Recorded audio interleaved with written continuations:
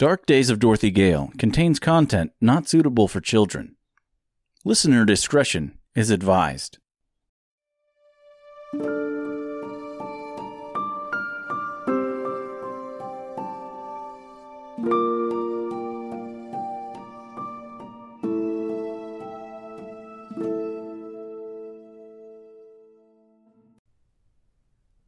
Dark Days of Dorothy Gale, Chapter 19, The Road to the West, Part 1. The next day, Dorothy and Mr. were escorted from the comforts of the Green Palace, and back to the white entrance of the city, where they were once again greeted by the ugly Munchkin. All without saying a single word, he took the goggles off, pulled a large lever, and opened the big black door before pushing them out. The door closed behind them with the same loud, earth-shaking rumble as when it opened.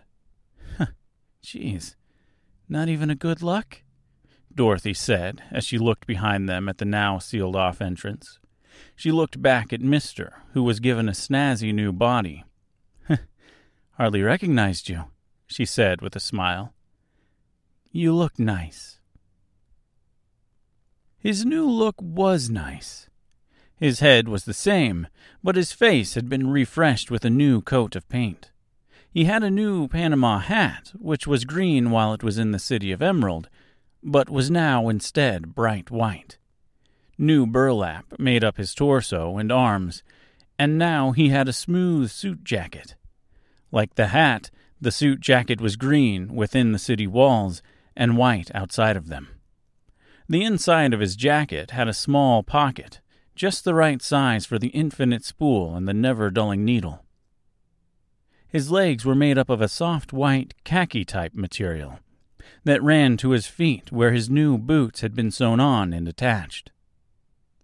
"I feel nice," he said with a smile. He chuckled as he struck a pose in the light of the morning for Dorothy to admire.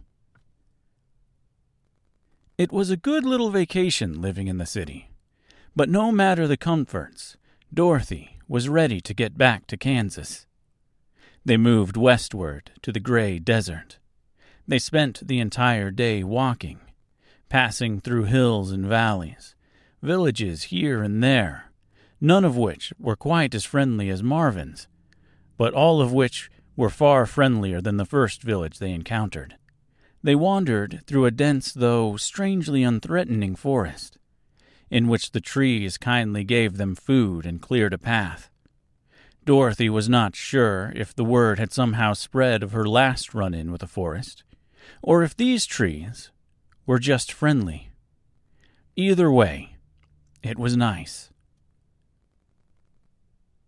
The day was coming to an end as the sunlight began to fade, and they had not yet reached the gray desert. Dorothy set up a small campfire, and the two of them called it a night. Mr. took his new coat off and balled it into a pillow, and Dorothy curled up on the ground and peacefully slept the night away. Her dreams were pleasant, dreams of being back home, of being with her mother, sitting out on the front porch, watching the lightning bugs in the summer evening.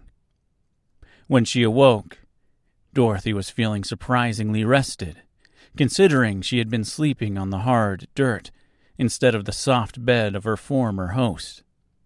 She got up and kicked the remains of the fire out and returned the jacket to Mr. with a kind exchange of thank you and you're welcome between the two of them. Together, in a much welcomed state of happiness, they continued on their way.